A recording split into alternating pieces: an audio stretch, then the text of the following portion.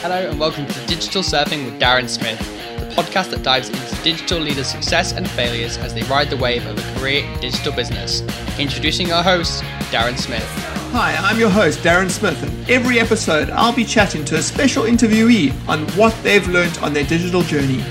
Digital transformation and maturity is key to surviving in business today, and many people have a host of stories to tell about the successes and failures of digital projects they've been involved with.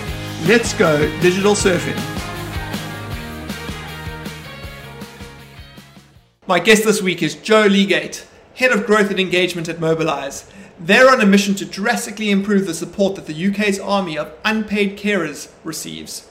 Joe has worked in CRM and marketing for over 15 years and shares amazing insights from his experience, such as what CRM actually is and the stakeholders required to make a CRM implementation successful, and why you need to look at CRM as an always on and always improving program instead of a big bang project. Hey Joe, good to have you on the podcast today. Hi Darren, great to be here. Cool.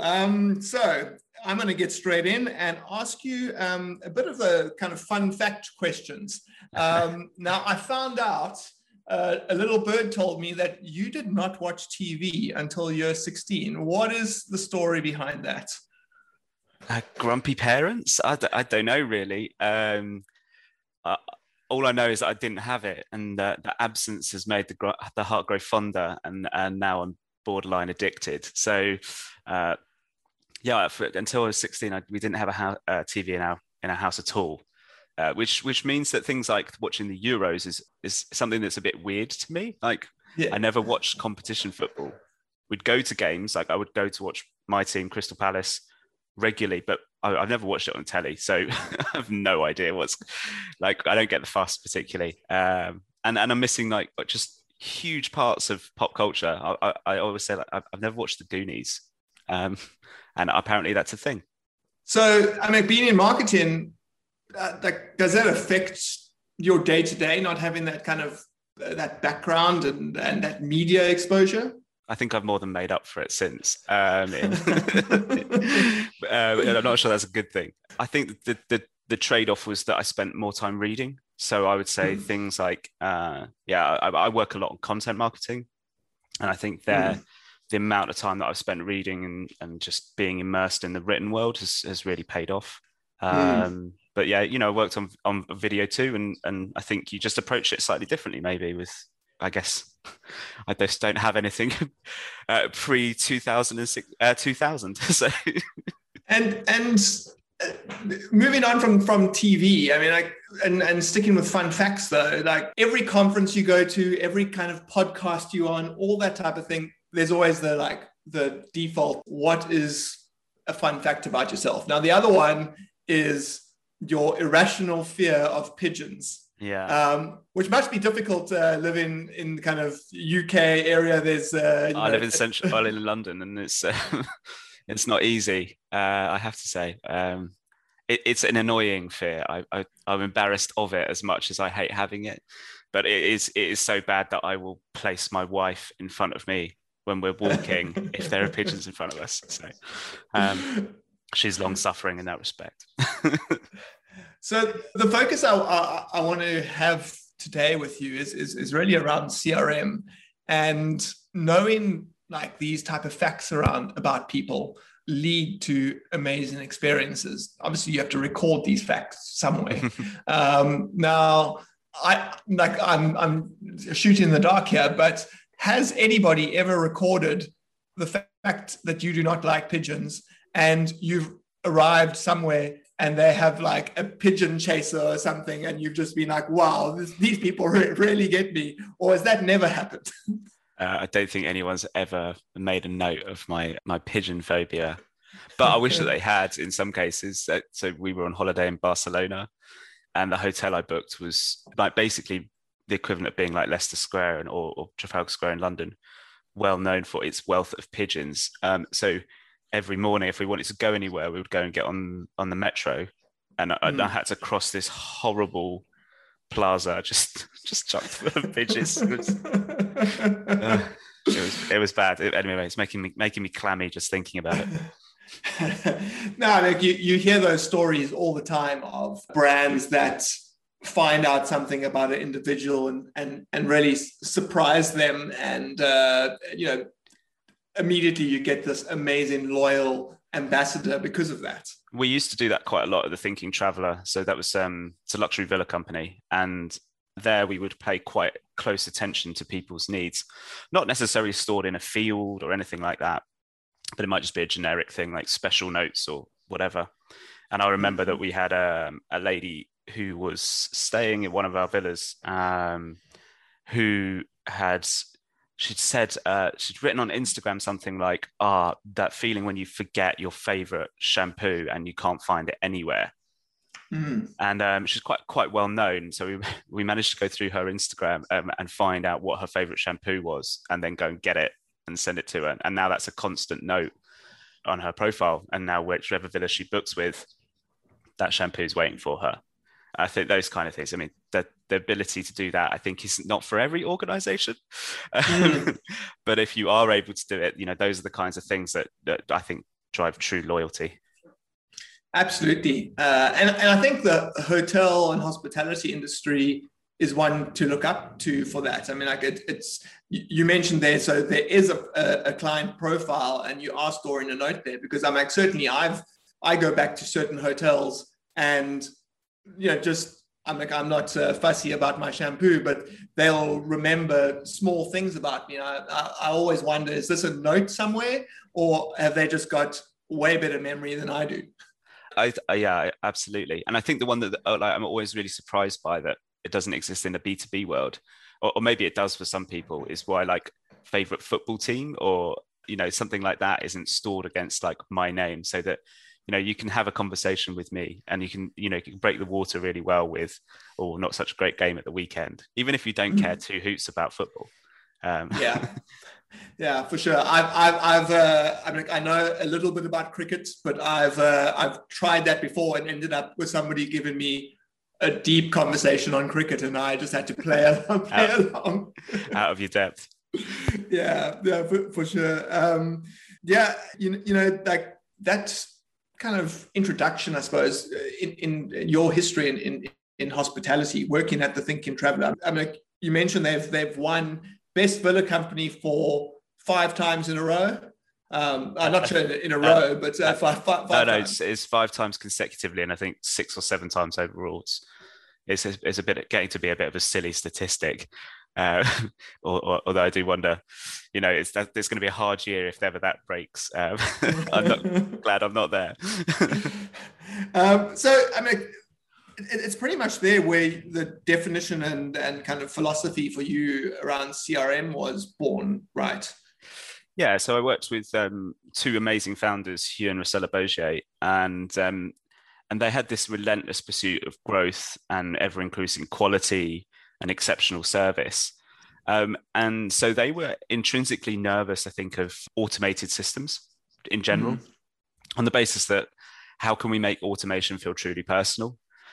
And so we worked quite a lot on automation as an enabler for personal service. So that was often that rather than triggering an automated email to a customer directly, the automated email would go to a member of staff, and then they would be able to, really finesse it. And of course, there were standard texts and things like that we used to make stuff a bit more efficient through the process. But ultimately, it was a bit of an experience that was fundamental for me in establishing my philosophy of CRM as an enabler for true personal service. And I think it draws quite a lot on B2B ways of working, albeit that my background isn't in B2B marketing. But yeah, I think lots of listening for key events, triggering things in smart times and smart occasions, and I guess noticing the detail is really important. And I think that combination of using a system to be kind of always listening and a person to be delivering that true personal service, I think works really well, and it could be applied to so many different industries as well. Yeah, I think what part of it is around having rituals and routines in place. So you actually have to like build a customer first culture so that people learn to capture that data. I mean, I would love people to know that I absolutely hate any Microsoft product, and please do not invite me onto Microsoft Teams. It like pretty much crashes my laptop every time. If somebody took that, I'm like, I write about it enough. So I post on LinkedIn about it. Why do people not notice and then respond accordingly? I don't think it's built into people's routines enough. So I think the routines are quite an interesting area. So I often think about CRM as effectively an efficiency tool for organizations that want to provide very high levels of service. Effectively, what you're able to do once you've got your CRM set up and you've got some very clear use cases about where it's going to be listening or saving time or automating particular processes, you're able to scale a business quite quickly without adding exactly the same amount of staffing. And I think that's where you can get really good buy-in quite quickly, is if you say to a managing director, hey, we can offer the same level of service to more people, but probably at less cost. And that isn't to say that CRM systems are cheap, far from it, but generally they're less hassle, I think, than managing people. I think you touch on so many good points there. So many people I speak to, when they think CRM, they think technology.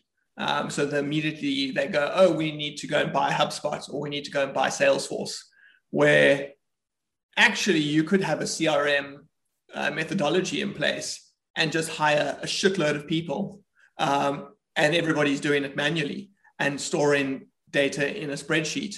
So CRM goes, it's not just a tool. It's so much more than just the technology. And what you said there, like, how do you go about identifying those use cases before you decide on the technology? I think it's really tricky. I've been part of CRM builds where it was top down, IT team basically saying we should be connecting all of our data sources, and quite rightly so, but not maybe thinking it through to actually what's the key strategic advantage that's going to give to the business. And in that case, that was a 2-year-long project for a travel company. It was exhausting, and I don't think that they really sweated the benefit from it. But I think the key use cases that I think really do work is when it's bottom up, when you're sat there, as my colleague Suzanne, who works with me at Mobilize at the moment, we were sat there with about 4 or 5 different connected services: Google Sheets, Typeform, Calendly, and a few others, and Zapier's floating around in the middle, just causing mayhem. And you sit there and you go, there must be a better way, right? And it was, I think both of us were sat there one Monday morning trying to pull up our weekly reporting and having to look in about 5 different places, cross-reference data, double check it. And it was a really cumbersome process. And I knew that CRM systems could make that easier for us. So I think a bit of knowledge goes a long way. And then I think it's about imagining what the key outcomes are going to be for you. So one key outcome might be, well, we're going to reduce our reporting time from 2 hours every Monday morning to 2 minutes because we're just going to open the report.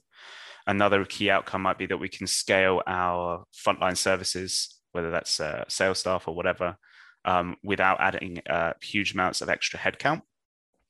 And then another one might be we're going to be able to speak with our customers more regularly and in a better way because we'll know more about them. So erring towards, I guess, a segmentation model, things like that. And then you might get into, I guess, the more complex stuff such as triggered communications based on actions on site, lead scoring, things like that. But I think having 3 core ways, just trying to imagine 3 core ways that the CRM will really benefit you can make a huge difference.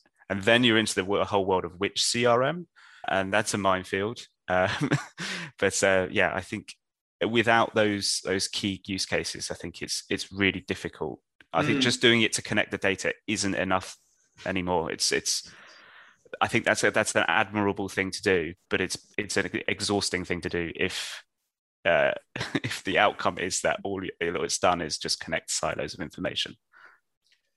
For sure. It goes along with our approach to CRM is strategy and architecture, starting with that, which is like identifying those use cases.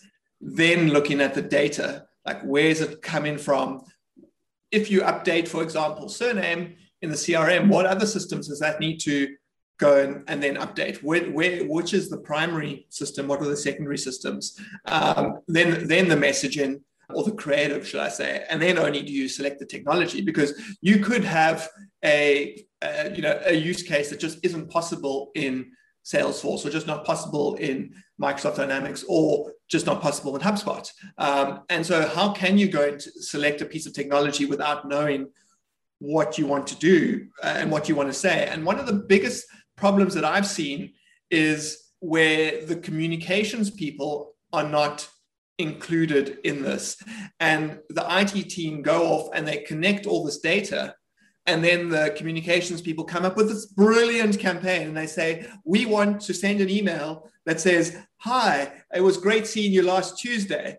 And then you can see that it says they were there last Tuesday on the CRM, but when you try and add that as a personalization token, the IT team go, oh, did you want to actually include that? I didn't actually import it in that way. We'll have to start again, and this will take another 60 hours of development work to do it that way. So if you don't know those use cases before you go and build, it's a huge issue. No, I completely agree. One of the challenges I think with onboarding any CRM system or comms system is imagination. And generally people that work in marketing teams are or like to think that they are very creative. And my experience is if they're not aware of the full functionality of a piece of kit, it's really hard for them to sit and think about what are the amazing ways that they could use it. Because it's quite easy to mirror, I don't know, a welcome email, because everyone's doing it, right? So you just know that welcome emails exist. But what are the really interesting ways that you could use your data, which is only going to be specific to your organization, right? And if you're not able to visualize or see or imagine all the different ways that the data can be connected and the different services that can be triggered off it, I think you put yourself in this walled garden of where you're basically using about 5% of the tool's strength. So I always try and like to get a really broad view of CRM systems when I'm using them. And I like to share that broad view with as many people as possible so that they can, I guess, not just come on the journey, but they can start to be imagining like cool things that we could do. And then I think encouraging people to say, is this possible? What if we did this? You know, and encouraging that and teasing it out, because that's where the good stuff lies. Sure. I think this comes in with what I call CRM maturity. So many organizations that we work with want a CRM project. They say, how quickly can we have this up? Oh, we say, 60 to 90 days, roll it out. And then they don't want any further engagement. Where our preferred type of client is one that's more mature. And with that maturity comes that kind of knowledge that you're going to come up with ideas constantly. And the other thing that you're going to want to do is experiment with those ideas. What if you start doing one thing and it really pisses your customers off? Surely you should switch that off. Surely you should be measuring that. So it's as you have these ideas, and it's our exact same approach when we build websites for people. Like, why do you think that when you launch a website, it is perfect? When you buy a house, you move in and then you're like, we should really paint that wall. Oh yeah, we should really move that cupboard over there. Like, it's the exact same thing when it comes to CRM and websites, right? Completely agree. I always advocate for having a more knowledgeable resource at your side that is really in depth and embedded with the software that you're using, the CRM system that you're using, because you'll be constantly having those ideas. And I found it pretty invaluable, for example, to speak to the team at Hubble and say, hey, we were thinking of this. Could that work? And actually, you're not necessarily looking for a full-fledged solution at that point. So, it doesn't have to actually cost you a ton either. You're just looking for sense checking. Like, is there like the seed of an idea here? Could this grow into something that could be really powerful? And therefore, is it worth investing time in? I love the concept of customer journeys, and I like to kind of use a kind of visual idea of a dirt or gravel road. Like, don't go and build this amazing customer journey with a tar and plants on the side and so on, where you don't even know if it's going to work yet. So like, do a quick and dirty kind of road journey. And then if it's really working, you can come and make it better afterwards. I'd be very surprised if there are customers out there that follow your linear customer journey in the first place. That it just doesn't exist. Yeah.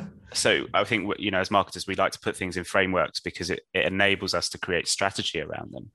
It's a bit like a coat hanger in that respect. But like, there's no customer that's conscious of the road that they're taking, the customer journey that they're on, and they'll come at you whichever way they fancy.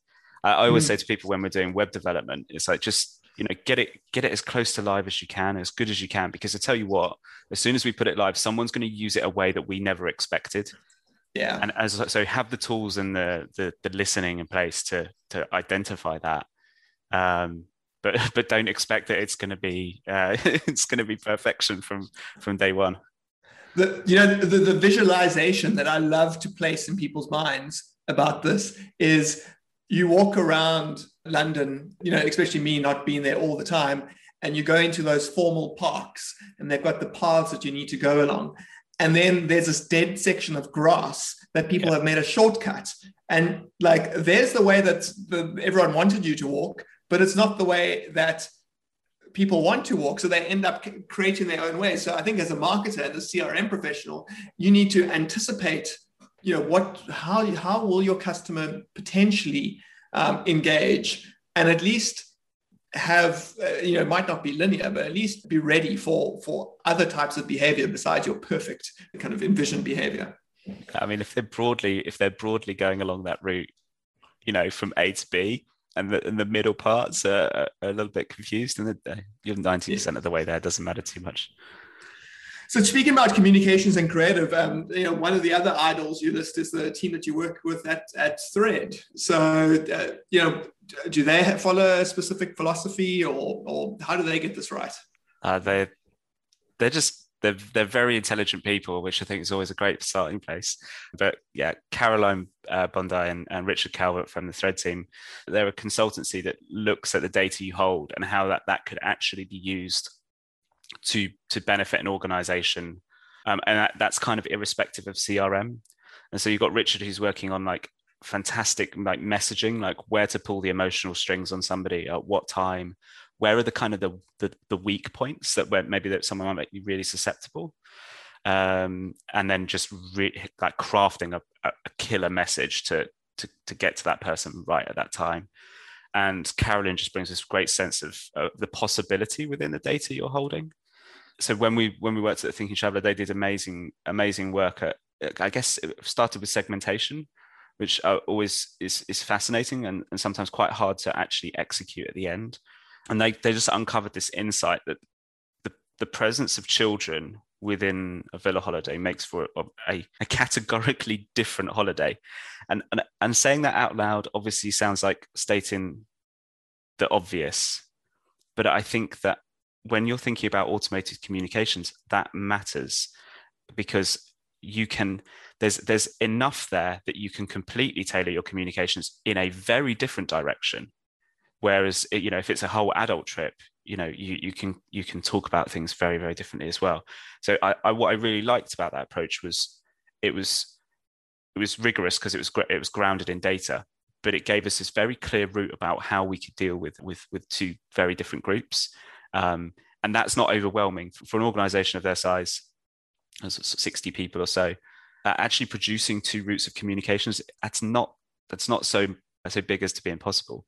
Whereas I have seen segmentations where you end up with 20 different personas, and then marketing director wants to come up with a new route for each one, and that's exhausting and probably doesn't provide as incremental revenue for the amount of time that you spent on it. There's probably actually 3 routes in there which are hugely profitable for you that you should spend your time on, and much more achievable. As you say, like one of the most difficult parts is then actually bringing that segmentation to life.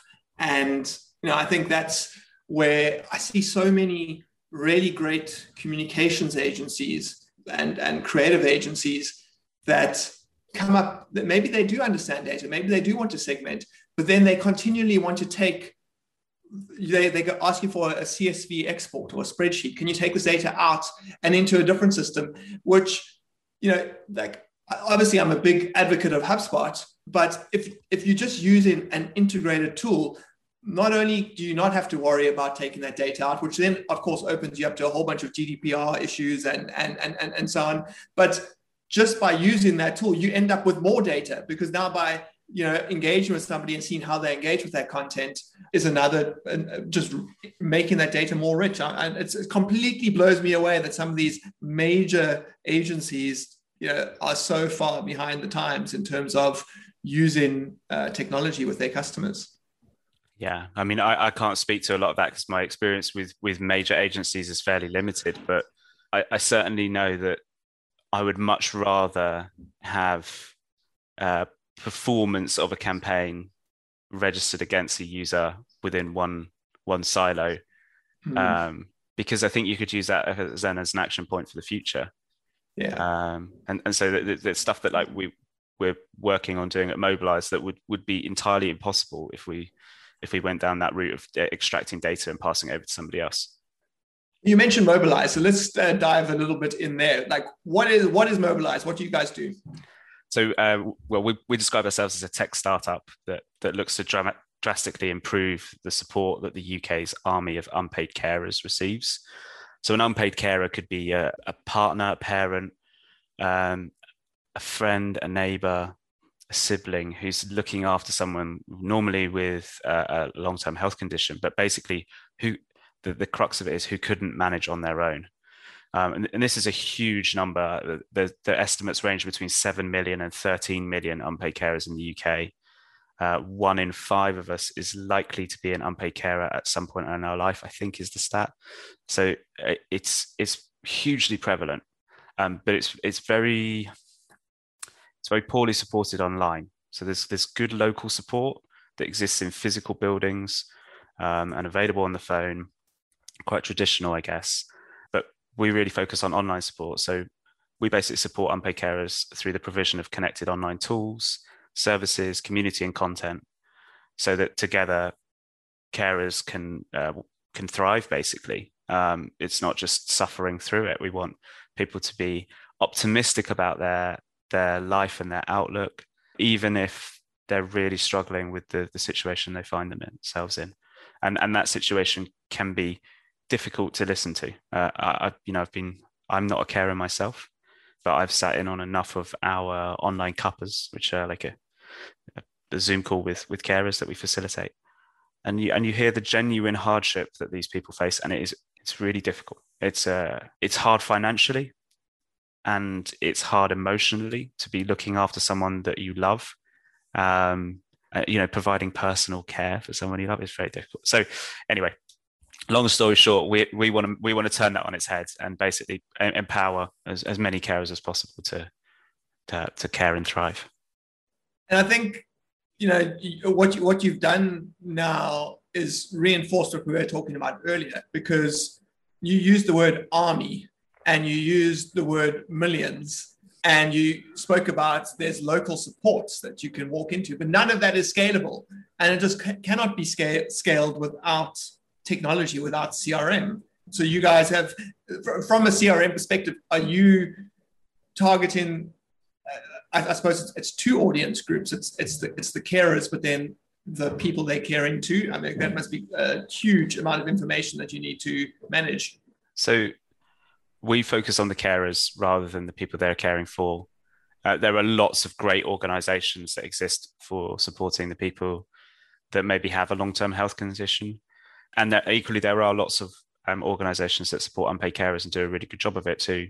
But as you say, it's quite difficult to scale a local carer centre that exists within, for example, in the UK, we call it a local authority area.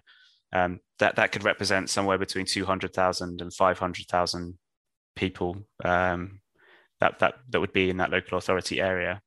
But there's obviously nuance to each area, but actually very few organizations are actually connecting the data of unpaid carers nationally. And that's really important for temperature checks. Like, how are unpaid carers doing this week? Like, Are we seeing the same things? And equally, what you might find is in a local area, you have a carer that has a very specific set of circumstances. So maybe the condition they're caring for, who they are as a person, and their situation. And they might not be able to find commonality within their local area. They might not be able to find somebody else that shares that exact same set of circumstances. And I think it's really valuable from a peer-to-peer support point of view that they can access or find people like that. And so what we do is enable that by connecting people nationally. And I think that's where it's hugely valuable. But yeah, the scalability is always forefront in our mind of, okay, we genuinely want to support as many unpaid carers as possible. And let's put the infrastructure in to enable us to do that. Clearly, if we're at 13 million HubSpot, I would like a discount on our thousands of contacts per month. Thank you very much. Okay, I'll make sure I tag them in these notes, in the podcast notes.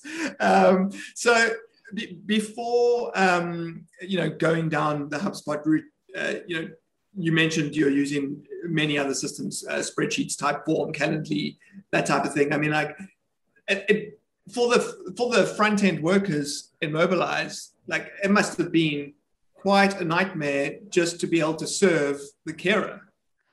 Yes, I think it was challenging. I think the advantage that we had at that point was that we probably weren't talking to quite as many people, but our ambition was definitely to make that larger. My colleague Suzanne, who is the brainchild of a lot of the services that we have created, had initially come up with this amazing ways, really, of creating genuine supportive services, but through connected free tools, effectively, or very low cost tools.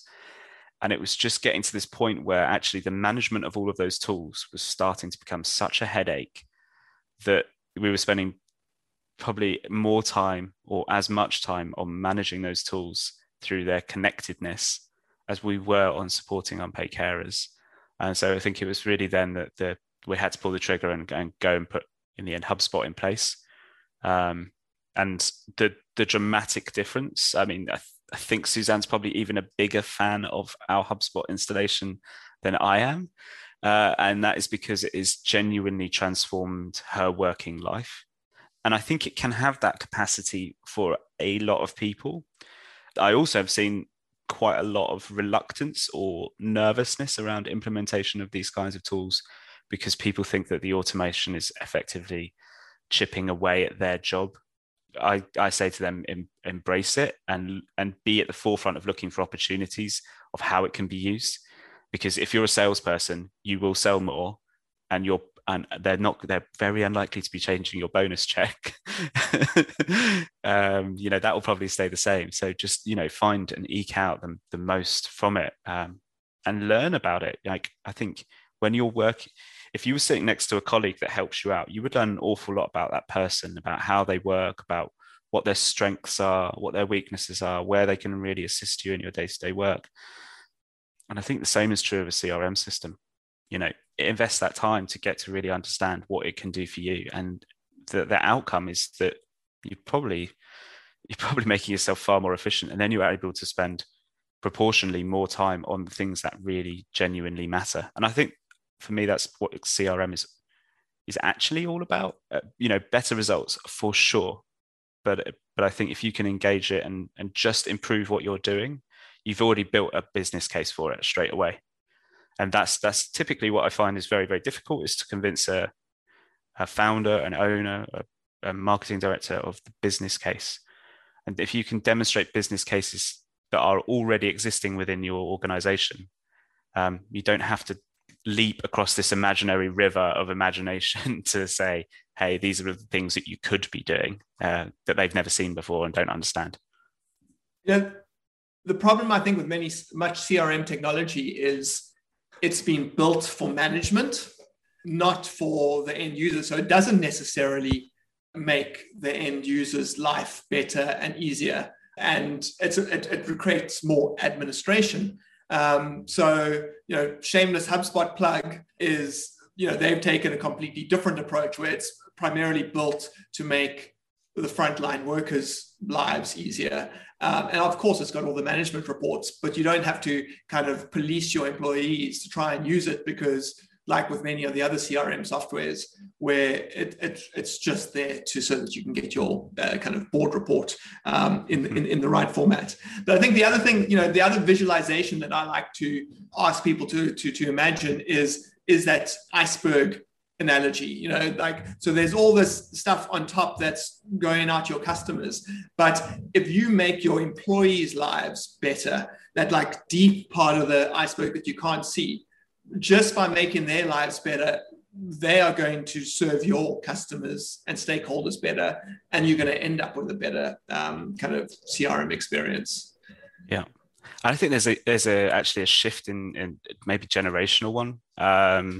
What I'm finding with younger staff, typically, not just younger staff, but I think typically new entrants to the job market, is they're pretty fearless when it comes to fiddling around with tech.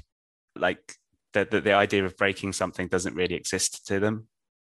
Whereas I know that myself, like I'm probably a bit more cautious because I have broken enough things now to know that I should probably check a few things more. But I actually think that there's this outlook of not worrying too much about if you'll break it, but just seeing how it works can drastically improve the results that you get from a CRM system. Totally agree. Absolutely agree. Right. We're running out of time quite quickly. So if you were to do all of this again, if you were to do another CRM kind of what you do in CRM every day, basically, because as you say, it's ongoing, but from these CRM implementations, CRM philosophies that you've been involved in, what have you learned along the way? What would you do differently? I think it's always stakeholder engagement. Every time, and I don't think I've got it perfect, but I know that I'm working on it every time. But I think about like whenever you put a difficult service in, I think back to the Thinking Traveller where we built an online booking service from scratch.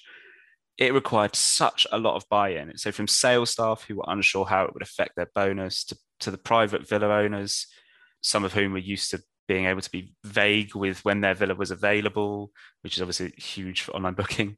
To some reticence, I think, from some parts of the senior management as to even if the project would be a success at all. Those are quite a lot of diplomatic hurdles just to get around. And I think being able to frame your project in an exciting way, in a beneficial way, and even embedding champions within different teams can be so helpful, because those people feel like they've taken on a little bit of ownership of the project. They're able to feed back as well, which is crucial about, okay, well, could we do this? Could we do that? And I think you really, really need to bring people along with you. The situation where you don't do that is basically one where you end up being a head of CRM or even a head of marketing or marketing director with a new CRM tool that you're using 2 to 3% of, and that nobody really likes, or they know that this big project has been going on that's probably cost a lot of money and a lot of time, but they're yet to see what actual impact that's had on the ground. Whereas if I think you bring those people all with you the whole journey, they can be reporting back to their teams about actually what's made a big difference. And it's not rocket science stuff. It's just good communication. But when you're in the thick of a CRM configuration, that's challenging enough mentally, I found, in terms of working out exactly what you want to do without having to have these conversations. So I think it's important I would say, whatever time you're dedicating to the build, factor in to spend at least 50% more on conversations around it and then bringing people along. So many sound bites that I'm going to take out of that. Thank you so much. I think it's so important. I've seen so many CRM projects fail because IT decided or got assigned in the board meeting, oh, we need a CRM system. And they go, oh, well, we use, here's my Microsoft rant again, we use SharePoint, so let's get Dynamics. And obviously nobody wants to use Dynamics. Otherwise, you get a sales director that says, oh, we need CRM so we can do pipeline management. And then you still find the marketing team using a bunch of other tools and the service team using a bunch of other tools, but the sales team are creating another silo.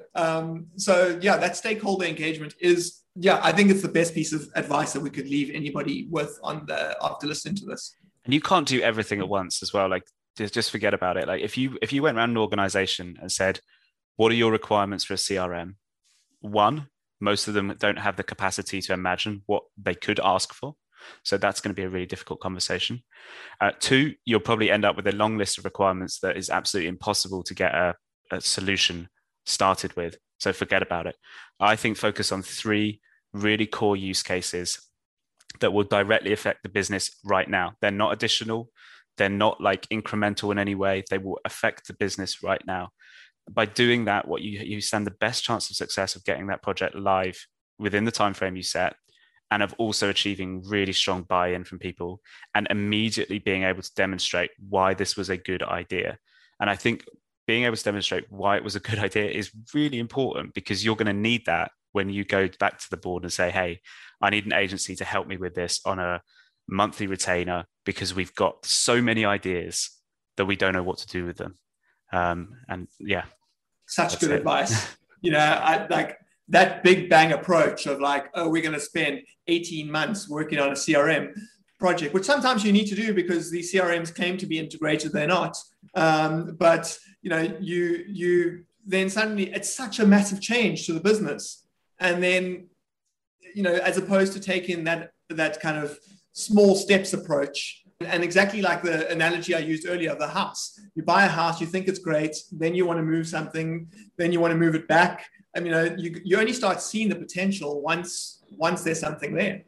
Right. Well, Joe, I have really enjoyed this. I thought that we were going to be a little bit shorter today than what we were, but thanks so much for joining me today on Digital Surfing. I will, of course, tag HubSpot in that note, because as you grow, and I suppose that's another shameless plug, is very easily, you don't need to upgrade. Even if you start with 1 customer and you end up with 13 million, like same infrastructure, no need to go and kind of change systems and so on. So, but I will tag them in that. And thanks so much for being on the show today. My pleasure, Darren. Really great talking to you.